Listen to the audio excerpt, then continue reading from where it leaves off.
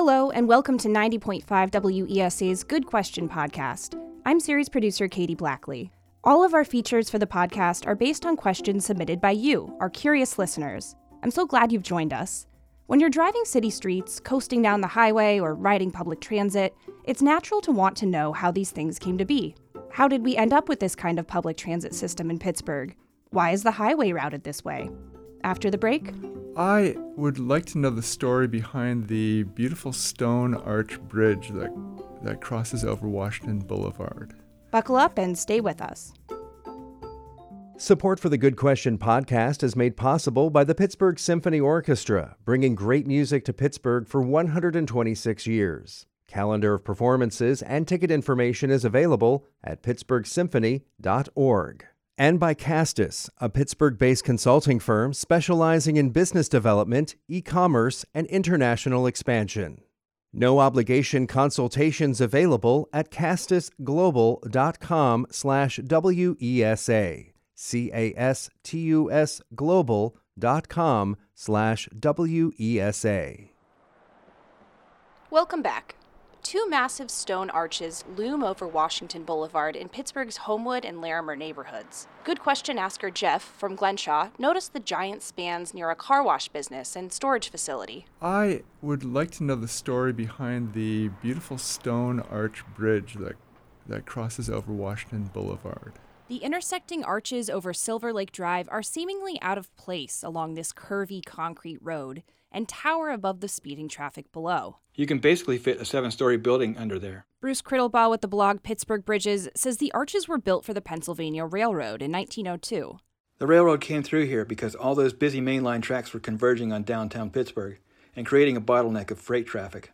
It's called the Brilliant Viaduct. The name Brilliant comes from an oil refinery nearby that processed oil from the boom that was going on up north in Titusville. It was one of the first refineries in the world and led to the creation of the Standard Oil Company. The Pennsylvania Railroad's chief engineer at the time had a thing for stone, so many of the company's bridges have a similar elaborate, colossal feel as the Brilliant Viaduct. Around the same time, streams flowed freely into Negley Run and down to the Allegheny River. These have since been filled in or covered over by roadways, but back then, a man named George Finley owned the land. He built a dam across one of them and started farming carp. Christine Mondor is a principal at Evolve Environment Architecture, a firm that's been working in Larimer and Homewood and knows a lot about the region's water history. She says Finley even wrote a book about carp farming at Silver Lake. And he talks about how it's an economic driver and how he had to figure out how to make it not flood and how it was beautiful but also very functional. Neighbors also enjoyed the lake, and it was a popular ice skating spot in the winter. If you look, you can see postcards from back in the day, and you see people who are dressed in their Sunday best looking over a lake that's underneath these big stone viaducts. Around the turn of the century, the City Department of Public Works director was crafting Pittsburgh's parks into a sprawling, connected system. This was around the time Shenley and Highland Parks were developed into what they are today. The city decided to replace a separate bridge along Lincoln Avenue over Silver Lake with an equally extravagant stone span. And that's what people see today. Two intersecting structures towering over trees and cars. But for Pittsburgh residents, the name Silver Lake doesn't bring memories of water, but of movies. I could sit in my bedroom window and look out and see the movie. After the Great Depression, the lake was filled in and transformed into a 550-car movie theater. Wanda Matthews graduated from the nearby Westinghouse High School in 1970 and lived up the hill from the Silver Lake Drive-In. Sometimes you could hear it depending on the surrounding noise, and sometimes you couldn't. She says families would pack up their vehicles with kids and blankets and snacks and visit the drive-in. The giant arches did seem somewhat out of place against the modern film setting, she says, but most people didn't remember the lake. The drive-in closed in 1968. The area is now overgrown with bushes peeking through the concrete. But the arches are a reminder that at its industrial peak, all parts of the city were bustling with commerce and manufacturing.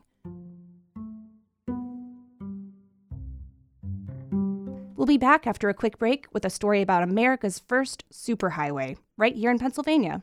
Get Pittsburgh news and Pittsburgh stories delivered right to your inbox every weekday morning at 7 with Inbox Edition, a newsletter from WESA. It's a quick read that brings you up to speed on the most important topics of the day. It's easy to subscribe at wesa.fm/inbox. The 360-mile Pennsylvania Turnpike was once called the world's greatest highway, and we get a lot of questions about it. Good question asker Elaine Harold from Highland Park wondered about the mile markers on the Pennsylvania Turnpike. Question on where they measure the mileage to Pittsburgh from. I mean, what is the point? According to Turnpike officials, highway mile markers and GPS systems start the metaphorical yardstick for Pittsburgh in the central business district, but they vary. Depending on the GPS system, it's either here, in front of Mellon Green, on the corner of Grant Street and 6th Avenue, or a block away, in front of the City-County building on Grant Street. Some cities, like Paris, have a .0 marker, but Pittsburgh doesn't.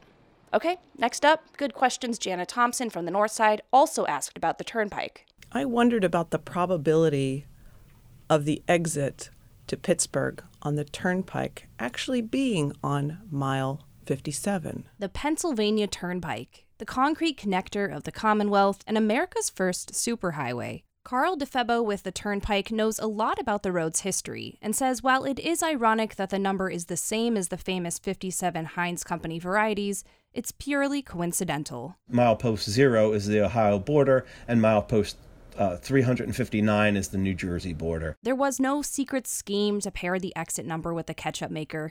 Most of the Turnpike follows the route of the defunct South Pennsylvania Railroad. The line was imagined as a competitor to the powerful Pennsylvania Railroad, but never completed. DeFebo says in the late 1930s, cars were becoming more popular and Pennsylvanians wanted a faster way to get across the state. What created the Turnpike was really this concept of building an all-weather highway through the mountains instead of Route 30, which would take you up over the mountains. The trip from Pittsburgh to Philadelphia on Route 30 is almost 2 hours longer than it is on the Turnpike. Route 30, also known as the Lincoln Highway, stretches across the United States and opened in 1913. 6 tunnels bored for the South Pennsylvania Railroad were used in the Turnpike design. It was all-weather because it included standardized grades, so drivers didn't have to maneuver through steep mountains. DeFebo says before the Turnpike, limited access toll roads were not common. So it was designed by engineers who wanted to create a consistent experience from end to end. Prior to the Pennsylvania Turnpike, streets were financed by the federal government or maintained by private landowners. The PA Turnpike was modern. The lanes were all the same width, and you could ride it without encountering a stop sign or a red light. It laid the groundwork for today's interstate highway system. Mitch Dockelman co-authored the book, The Pennsylvania Turnpike. It was built to give employment to people for the Depression. During the Great Depression, the federal government under President Franklin Roosevelt and the New Deal created the Works Progress Administration. The agency provided jobs to struggling families, and the projects included bridges, museums, and hospitals. Dockelman says the original 160-mile turnpike from Carlisle to Irwin took 23 months to build.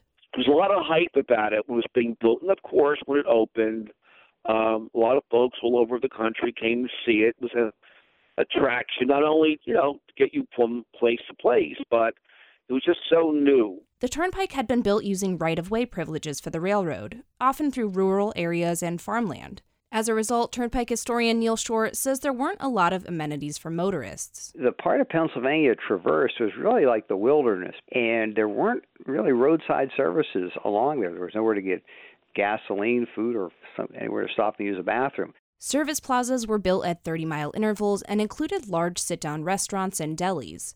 Because there were no federal highway standards at the time, the Turnpike's exits were numbered sequentially from 1 to 11. That changed in the early 2000s when the mile-based numbering took effect. Nowadays, the Turnpike may feel like any other roadway, but its then modern design and innovative approach to vehicular travel gives it a special place in American infrastructure history.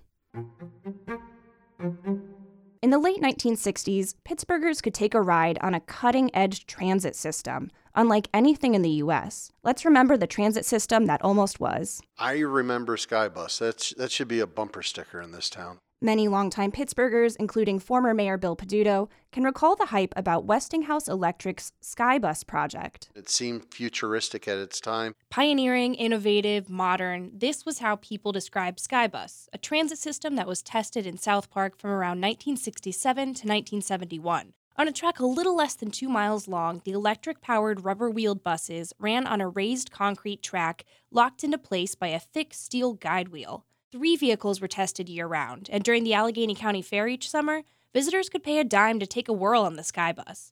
The boxy blue and white buses could fit about 60 people sitting and standing and unloaded in 18 seconds.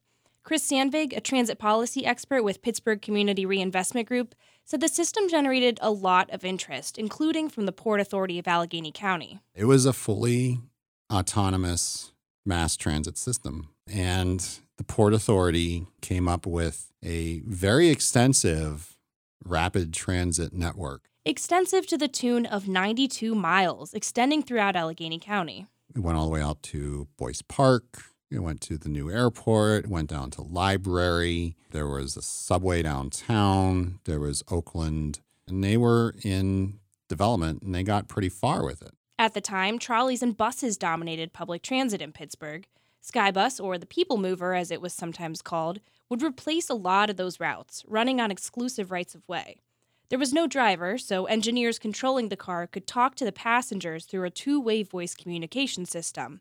But listener Dan Lewis, an electrical engineer from Pittsburgh, always wondered why Skybus never graduated from testing. The one thing I never did find out was, why did it never take off? How did we end up with what we have now? Sandvik says the project's element of autonomy was an obstacle for Westinghouse. The fact that they did not have operators on it was a concern for labor. There was also some instances in the 70s of violence on transit. And so the lack of an operator, lack of a human being in the vehicle became a concern. He says Westinghouse tried to address the issues by making videos that explained how the system worked.